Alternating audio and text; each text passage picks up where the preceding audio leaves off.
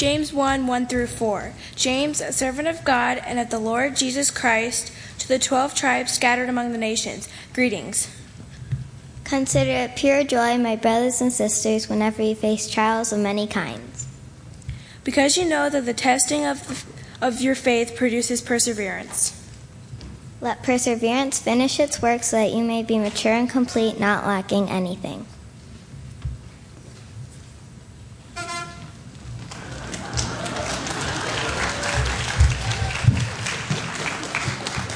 Put a big round of applause for Hosanna and May for reading today. Thank you, Pandela, very much. This is on here for a reason. We're talking about adulting today. Thank you, Brian, very much. For all those joining in online, thank you so much for tuning in. Beginning a new series today called Adulting. Who knows what adulting means? Anybody ever heard that term before?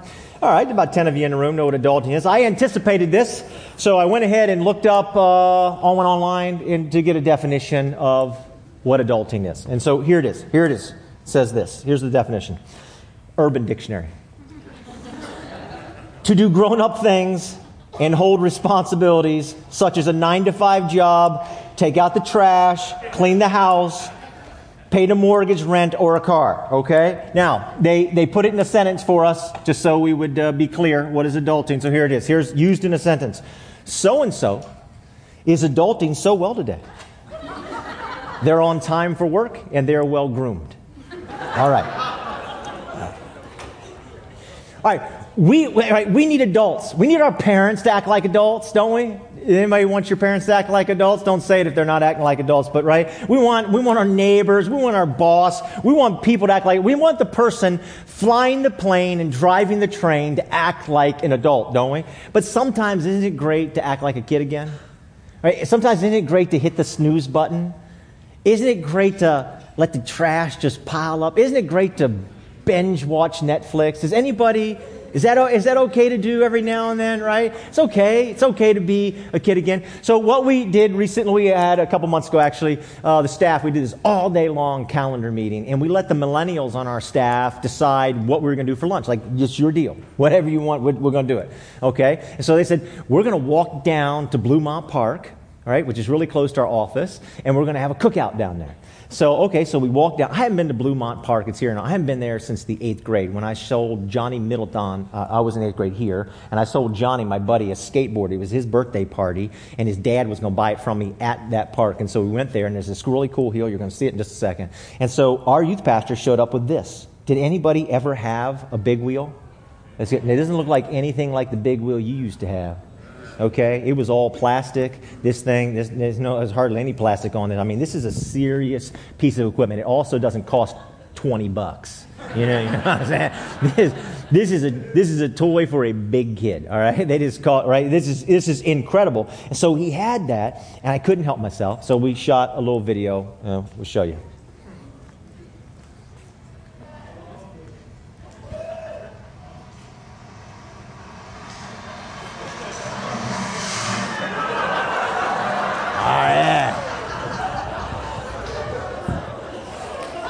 That video doesn't do it justice. I was going like 100 miles an hour. You know, it was just flying. It was a very immature thing to do, right? Because I could have flipped over and busted my head open. We would have had all kinds of problems. But it felt awesome for the moment, right? Doesn't it feel great to be a kid again? It does. But, that's okay temporarily. But eventually, somebody's got to pay the bills and somebody's got to make the trains run on time. Do you know what I'm saying?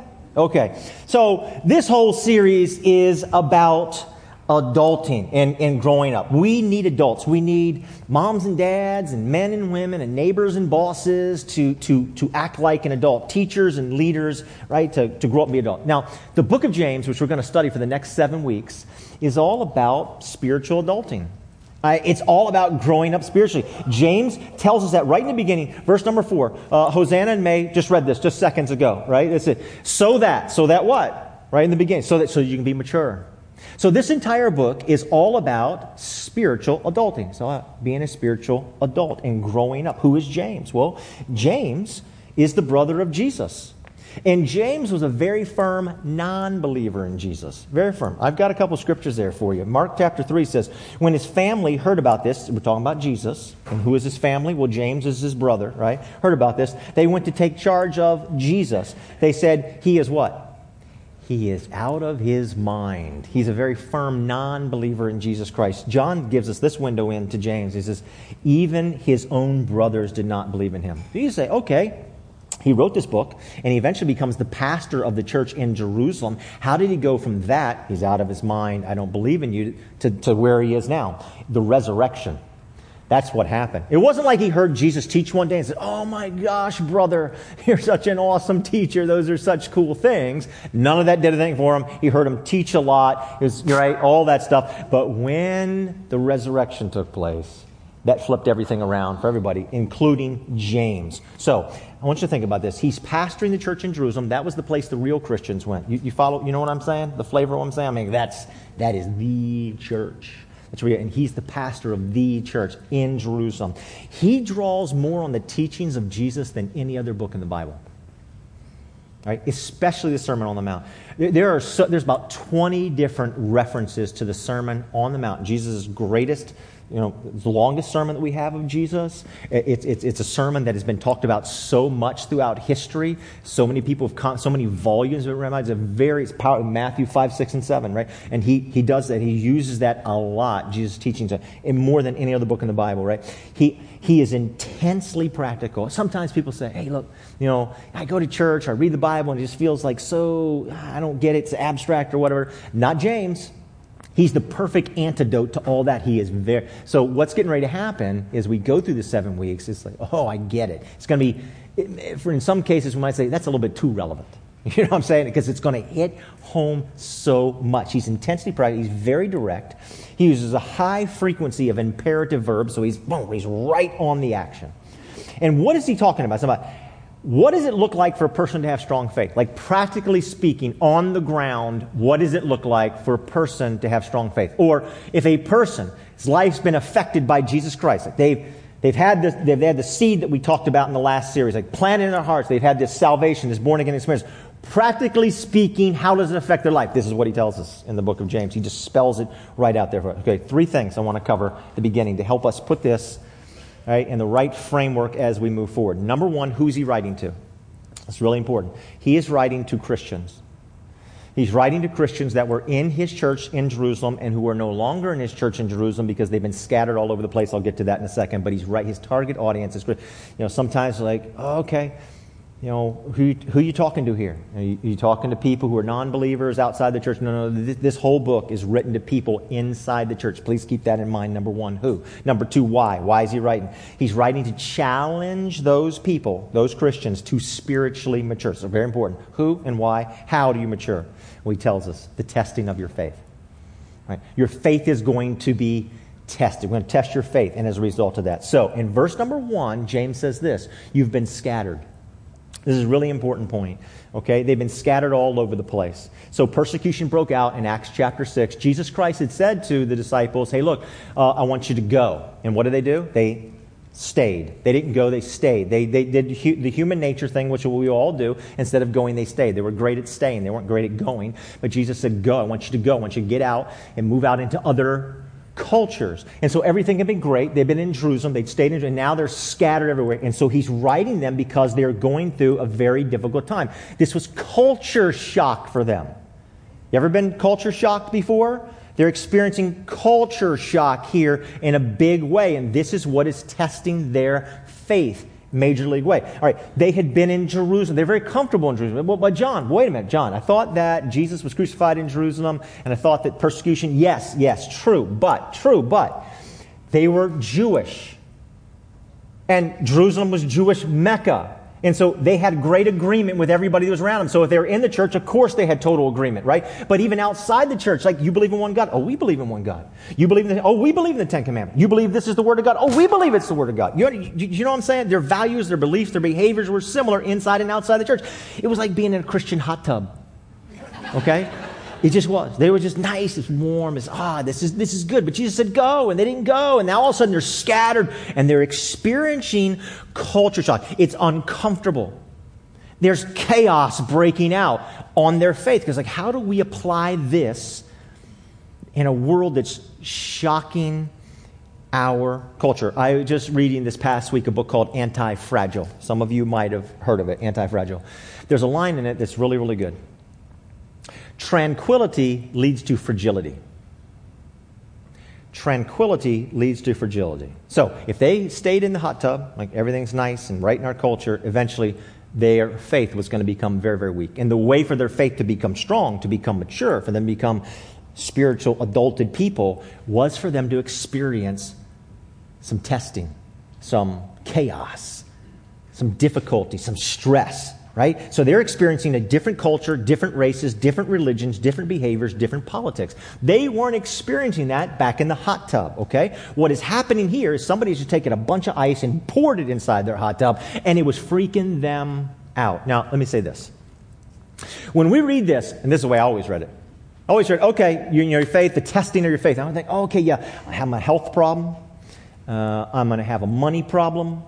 I have some personal, huge crisis situation. Okay, great. Yes, you might think that. But can we think really contextually here about the book of James? And those aren't the issues that he's directly dealing with. He's not like, oh, God, yeah, I want you to test my faith. Oh, man, all of a sudden I'm going to get really sick, or somebody I love is going to get really sick. No. That doesn't happen in James. The test that we're talking about here specifically in James is a culture shock test. They're gone out into a culture that's vastly different from them, and they're struggling, and they're going in two extremes, and James is trying to bring them back to something. This is the case I hope to make here, all right? So, Sermon on the Mount, Matthew chapter 5, Jesus says his words, right? This is James. He draws on Jesus' teachings all the time. Matthew 5:13. Think about salt for a second, everybody. Jesus says, "You are the salt of the earth. But if the salt loses its saltiness, how can it be made salty again?" Well, it can't. "It is no longer good for anything except to be thrown out and trampled underfoot." So here they are. They've been like salt, just gone out there. Right? They're out there all over the place, just scattered. Verse number 1 is what he says. And what happens? So here's the tendency. Here's tendency number 1. Okay? We tend as human beings to go one of two ways. And this is what James is confronting them on, and this is what's testing them. Okay? You kind of isolate. In other words, if you're like salt, you kind of like pile up all in one place. Like you isolate from all the different culture around you, or whatever you think, all the impurities around you, and you bring it all the salt together. Now, who would like to eat a piece of food of any substance where like you put all the salt like in one concentrated location? It would be shocking. Okay? So you can isolate, you can shock. Okay, well, we're going to shock this culture with how pure we are and how impure they are. And James is saying, no, don't do that. Don't go to the extreme of shocking it, okay? But don't go to the other extreme of adopting it, immersing yourself in that culture. Like, okay, well, I understood that worked in Jerusalem. Like, Jesus' way worked in Jerusalem. I can understand that because there was a base that we had like something common, that we believed in the Bible and all that. Okay, that'll work there, but it's not going to work here. It'll work in Jerusalem. It's not going to work in Rome. It's not going to work in Corinth, right? That'll work down in the Bible Belt. Right, but we're not in Kansas anymore, Dorothy, right? It's not going to work in Washington, D.C., right? This is what they're dealing with. How do you take this situation where the culture has shocked it? Do you either just isolate, hey, man, let's get everybody together who does. Let's get the few of us together, all believe, and let's just like pile up in one location, and we'll just shock the world. We'll just show them how pure we are and how impure they are. And he says, no, don't do that. Okay, well, let's go to the other extreme. Let's go over here and let's like adopt it, because it's not going to work. So when he says, if you keep reading, I encourage you to read these 5 chapters over the next 7 weeks. Right? Read them over and over and over and over and over again. They're incredible. But he goes from talking about maturing their faith, also he says wisdom. Where's that coming from, James? Oh, God will give you wisdom. And then he says, but listen, if you pray for wisdom and you doubt it, you're a double-minded person. You shouldn't even bother praying at all. Like, what? Where did that come from out of left field? What does that mean? Well, here's what it means. If you understand the context of what he's writing, and these people have been shocked by culture. Maybe some of you have come to D.C. and you've been shocked by culture. Maybe. I don't know. All right? You're shocked by culture. Like, okay, I get it. It can work back home, but it won't work in D.C. I've got to adopt kind of non-Christ-like values and beliefs and behavior here in D.C. This is what they're struggling with. in order to kind of fit in, because that's not going to work here. And it'll work back in Jerusalem, but it's not going to work here. And he said, no, it'll work. You're being double-minded. You're praying for God to give you wisdom to how to navigate the culture shock that you're in the middle of, but the whole time you're like, it'll never work here. All I got to do is maybe I got to get back home. I get it back to Jerusalem, and maybe one day I'll be able to return there, and everything will be great where I can be all clumped together like a big pile of salt. Is that making sense? Isolate, immerse, or you can influence. And this is what he's after. He wanted them to hold on to their belief that Jesus Christ's way will work without adopting it, but without shocking it at the same time. And so he says things like this. He said, look, this is amazing. He says, in this culture that you're in, be slow to speak and quick to listen. What? Now, why, everybody, would I be slow to speak and quick to listen and slow, he says, to become angry? Why would I do that when I'm surrounded by people that I don't believe the things they believe in? I don't believe the practices they're just totally out of sync. Of course, I should stand up and say, if I'm really a mature Christian, I should stand up and say, you're what? Wrong. And he says, don't do that. Instead, I want you to walk in to a culture that's vastly different from you, prayerful, right? Believing what you believe, okay? And listen. Like God gave you 2 ears, 1 mouth, twice as much listening as speaking. How is that going to work? Is that possible to work? Could that possibly work? And so this is what he's challenging them with. Can you do that? Here's the real question. Do you have enough faith to believe that the power of Christ influencing people's hearts can change the situation? Or will you do it in your own power? Or will you just adopt the culture and the way? I mean, that's really what's going on here in the beginning. And here it is. So here's the one thing I'd love for you to write down. It's the one fill in the blank that I have, okay? A faith that can't be tested can't be trusted. A faith that can't be tested can't be trusted. James is saying we're going to culture is testing your faith. One of the reasons that we kind of clump together is salt. It's like we're afraid. We've got to make this strong statement. Or, man, if I start interacting with everybody out there and I kind of get scattered all over the place, man, I'm not sure what my beliefs will be. Right? The other extreme is, like I said, we begin to adopt it. Well, it just won't work. It won't work here. And he's saying a faith that can't be tested can't be trusted. And as you've been scattered everywhere into this culture is very different, we're going to figure out the genuineness, as Peter says in 1 Peter. We studied 1 Peter last month, right? The genuineness of faith through all these testings comes forth as pure gold. Listen, we test things that we want to know, right? So none of us would buy a car that hasn't been tested. Yes, I'll take my family of 4, put my little babies in the back. Oh, you never crash tested? Oh, that's okay. It'll be all right. Things that are important to us, we test them. We want to make sure that under stress, they work. And they were being tested by culture. For the next 7 weeks, James, in a very intensely practical way, is going to directly speak to Christians in a culture very different from theirs. And he say, I'm going to help you test your faith so it can become mature and strong and make a major influence in the world. How does he do that? Well, we'll get into this in much greater detail, but let me give you a couple highlights. Authority. Where's your real authority come from? He talks about this. We'll get into this in the next few weeks. Do you ignore justice and play favorites? I love this one. Is your doctrine alive, but your faith dead? He says to them, you believe in one God. Remember, now they're in a culture where there's all kinds of gods. All right. And they're like, we believe in one God. That's how they felt in this culture, where there was we believe in one God. And he's like, good. Golf clap. Good for you. The demons believe the same thing. How do you feel now? Right? He challenges them on that. Okay. He talks about their tongue. Oh my gosh. We're going to have a great time when we get to the tongue. And when Jesus says, out of the abundance of the heart, the church people, mouth speaks, right? When you go to the doctor, he says what? Stick out your tongue, because he can see what's happening on the inside of you by what's happening on your tongue. The Bible says everything that we speak. Right? He's chronicling it, and we're going to be held accountable for every word we speak. Do you want that? You think about that? Oh my gosh, I need something to transform my heart, so my tongue is transformed. He gets intensely proud. He talks about money. All of these things he talks about in a society where they're being shocked by culture. And here's a really important question to think about. Ready? Here we go. Is Jesus Christ changing the world, influencing the world, as the book of Acts says, like he's flipping it upside down so it's right side up again? How is he doing that? Is he doing that by A, challenging non-believers, confronting non-believers?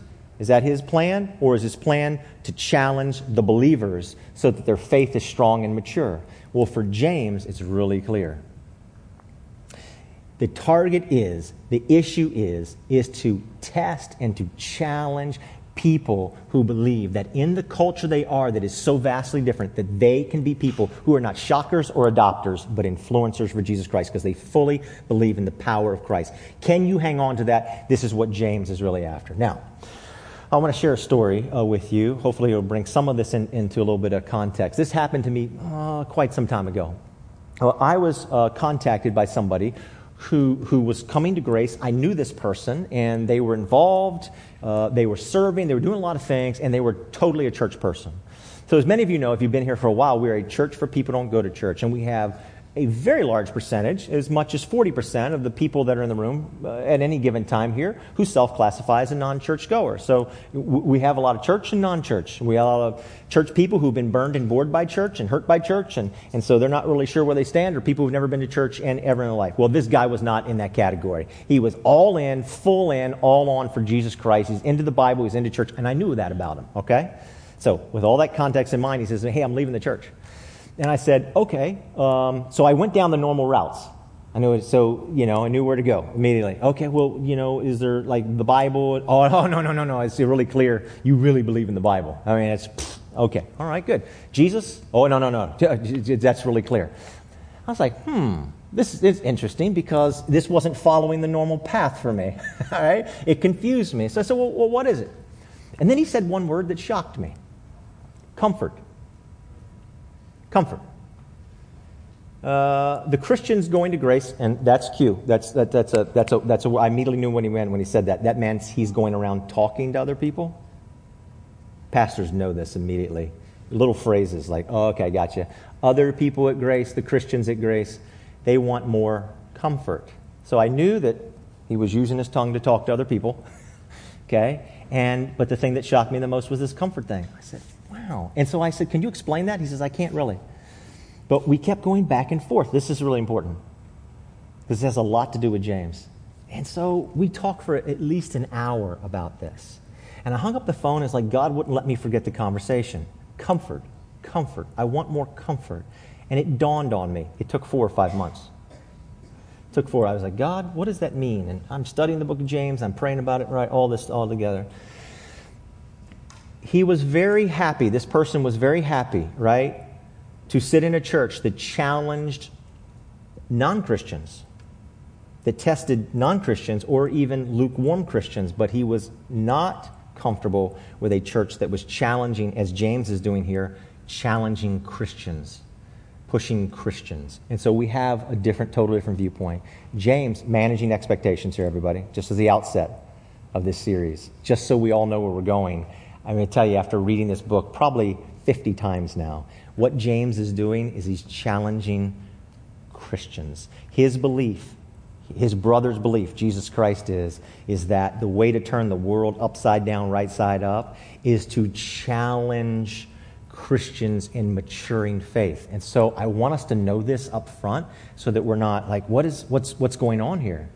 This is what he's doing. We have a gentleman in our neighborhood. He's a lawyer, he's a retired lawyer, and we have tons of kids in our neighborhood. And every time sometimes we have these big gatherings and kids around, and the kids are getting ready for a big party where he says, okay, kids, stop. I want to manage your expectations, right? And I kind of felt like that when I was reading and studying the opening lines of James. He wants to manage our expectations right up front. He is challenging those who feel they are mature Christians because he believes that is the hope of the world, that they would be challenged in their faith, right? To not be shockers or adopters, but to trust the process, to be patient with the process, that the power of God's word, not the strength of our voice, not our own personal might, would transform people's lives. Do we really believe that? Do we believe what Paul says in Romans 1:16? I am not ashamed of the gospel of Jesus Christ. It is the power of God. If you are a spiritually mature Christian, if that's you today, do you really believe in that? Because they were having a hard time believing that. Like, we're going to do it by might, or we're going to do it by adoption, but they could not be patient with the process. And that's why he talks so much in chapter 1 about patience. Patience, everybody, is a mark of what? Maturity. Hey, you say to a little baby, hey, could you, 5 seconds from now, I'm going to get you the milk. Right? And the baby says, you got 2 seconds to get me that milk, or I'm going to unload on you. Right? That's what babies do. But a mark of maturity is the ability to be able to be patient. And he's saying, if you are patient with the process because you believe, because you trust in the power of the gospel, right? If you believe that, you can influence this culture my way, the Christ way. And did it work? It did work. The Roman Empire set its sights against Christianity to take it down. And here you have this little group of people who come along and believe in the power of Christ and his way of doing things, fighting off shocking, fighting off adopting, saying we're going to influence it. And they, with that seed of power of truth, transformed that Roman Empire when it had set its sights on bringing it down. And it changed some of the most terrible practices in the Roman Empire. Have you ever seen in your life with your own eyes where like a tree coming up out of the ground like splits a big rock? You ever seen that happen? Anybody ever seen that happen? Isn't that incredible? It started with this little tiny seed, and it came up and it split this mammoth rock. What is the Word of God called? It's called a seed. What's the gospel called? It's called a seed. So what happens here as an influencer, we're not planting dynamite in the ground. But we're not planting a rock in the ground that's dead. But we're patient with the process, believing in Jesus Christ, and that's what he's challenging with. It will work. Will you stay true to that? Is your faith strong enough to stay true to the beliefs in Jesus Christ while being scattered into culture without shocking it or adopting it, but saying, is your faith strong enough to be tested? And this is his challenge before us. Okay, let me conclude by saying this. I benefited greatly by growing up in a spiritually adulted church. And I got to tell you, it influenced me in some really great ways, all the way to this day. So what I experienced as a child growing up in a church that was spiritually mature has impacted me in a major way today. I'm just going to give you a couple highlights of how that has done that for me, all right? It taught me the value of all people. That all people have intrinsic worth, that we are all created in the image of God. Doesn't matter what race, religion, doesn't matter what position you are in life. I was taught that everybody had intrinsic value because we were all created in the image of God, and everybody was due respect and honor because of that. I learned that in the church I grew up in. I learned it was important to say I'm sorry. I learned it was important for me to repent. And it was hard to do. Oh my gosh, every time I have to say I'm sorry to Krista, it's hard to do. It's like killing me. But I learned that as a little kid growing up in church, it was important for me to repent, to acknowledge, to take ownership, to say I'm sorry. I learned that it was important to be honest and to love justice and mercy and the truth all at once. I learned that in church. I learned that it was important to be patient, kind, courageous, and strong. I learned this as a teenager growing up in church, that I should treat all young women not as objects for me to use, but they were. A matter of fact, my church said, you should, like your sister. You need to respect young women. Just so you know, in case you don't know, in case you're new to Washington, D.C., or you're new to culture or whatever, that's not the message that always goes out, particularly with teenage boys, just so you know. And I was taught in a very countercultural way in the spiritually adulted church I grew up in, you better treat young women with honor and respect. I was taught that at church. I was taught to be generous in my money at a young age. I remember my grandmother, every time the plate would come by, we don't pass the plate here, but the church would pass the, she would give me money. She would give me her money so I could give the money, but I got it. I was taught I should be generous. I was taught that I should help. Maybe some of you saw the USA Today article this past week, right? The headline on it was this. I thought this was fantastic. Faith groups provide the bulk of disaster recovery and coordination with FEMA. Faith groups, right? Faith. And then it lists all these all these Christian churches and all these Christian ministries that have had such a huge, they said it, the bulk. One of the churches that they highlighted is a church that we actually know. We were down in Guatemala with this church a couple years ago working. It was great to see. That's the kind of stuff I learned in the church I grew up in. My first mission trip, I was 7 years old. I went to Haiti. Little tiny, my hair was just like white, right? I think they called it a towhead or something. I don't understand why toe. That doesn't make sense. It's a stupid sounding thing, but right there I was, in Haiti, in the middle of Port-au-Prince, Haiti. We built a community center that doubled as a distribution center, that doubled as a storm shelter, that doubled as a church. I learned at the age of 7 because that impact on my life. Everybody, this is what I've learned, right? Jesus made a priority out of kids, to influence kids at a young. I've also learned this because I've read the studies for over 20 years. Any church that truly is spiritually mature, always prioritizes children. Any church that truly spiritual has a strong children's ministry, period, blank. It's right out there. Why? Because children are a priority of Jesus. And some of us did not grow up in the best homes, right? Wouldn't you have loved to grow up in a home where people watched their tongue? Wouldn't you have loved to grow up in a home where people were patient, not angry, and throwing things or saying things or doing things, right? Or passive aggressive? Wouldn't you have loved to grow up in a home where it was really adult? Now, I know some of you did and some of us didn't, okay? But wouldn't it be great? Well, wouldn't it be great if here at Grace Community Church, we embedded that culture, and that right here, where we did that, where we influenced adults and we influenced children that way with what we see in the Bible with the Word of God.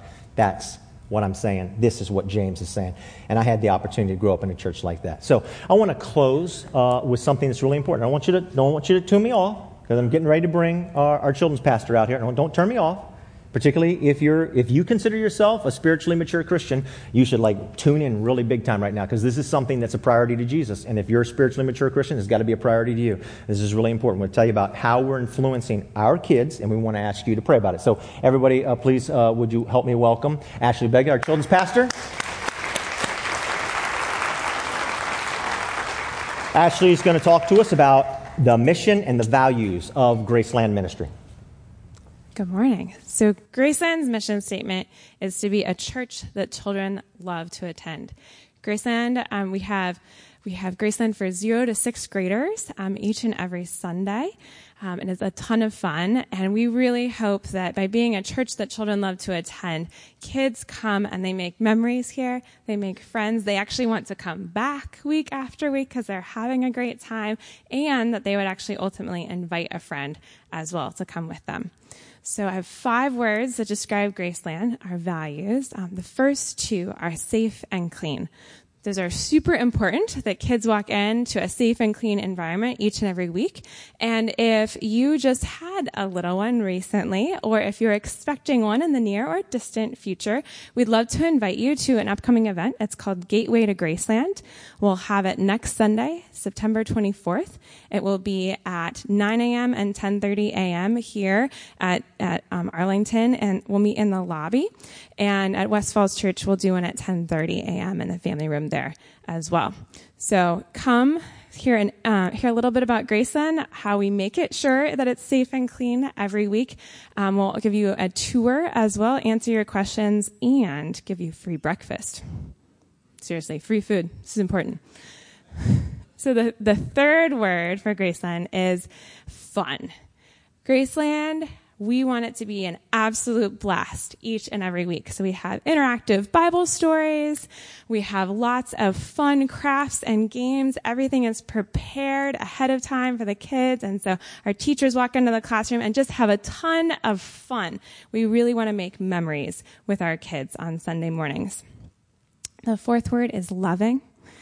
We want every child who walks into Graceland to feel like we're a family away from home for them, that they feel like it's a safe place where they can talk with us and confide in us. We know their names.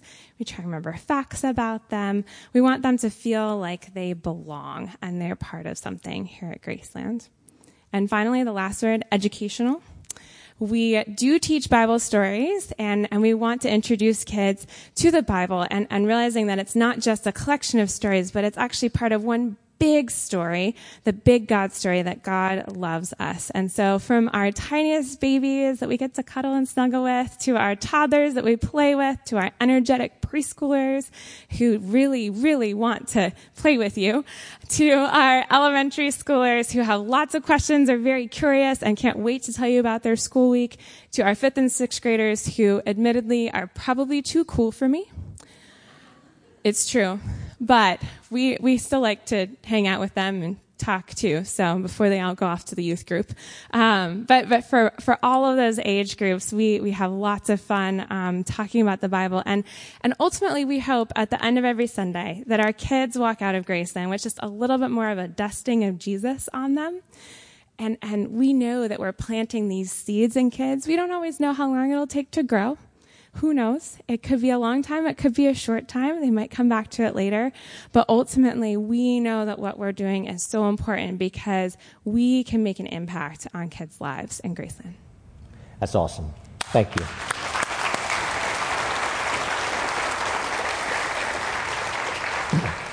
We average 175 kids in Graceland between Arlington and West Falls Church. The children's population in this area, in this county, but also all over this area is growing exponentially. I give you a good visual on that. You can look right out the doors. When you walk out the lobby, look out there. There you get 750 new kids at elementary school right here in our beloved parking lot. That's why we're parking down over there. So the kids' population is growing immensely.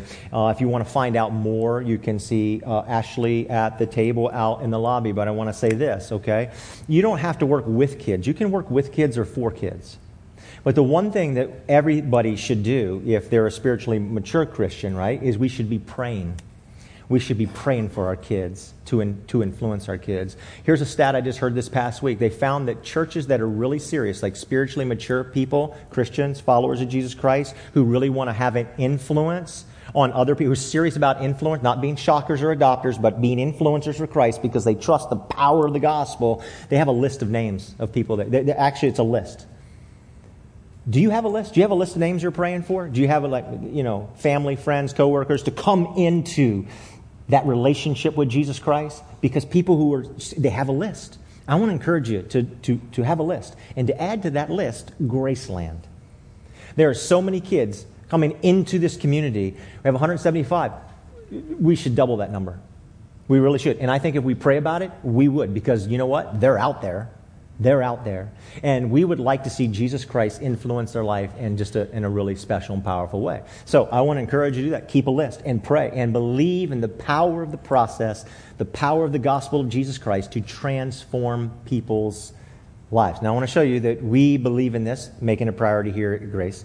So we put our money where our mouth is. Do you know who was voted the number one of all teachers? All teachers. And Arlington County puts a huge emphasis on education, right? You know who 2016 number one teacher was in Arlington County? I'm going to show you who they are. Come right on out. Here they are. This is the number one teacher.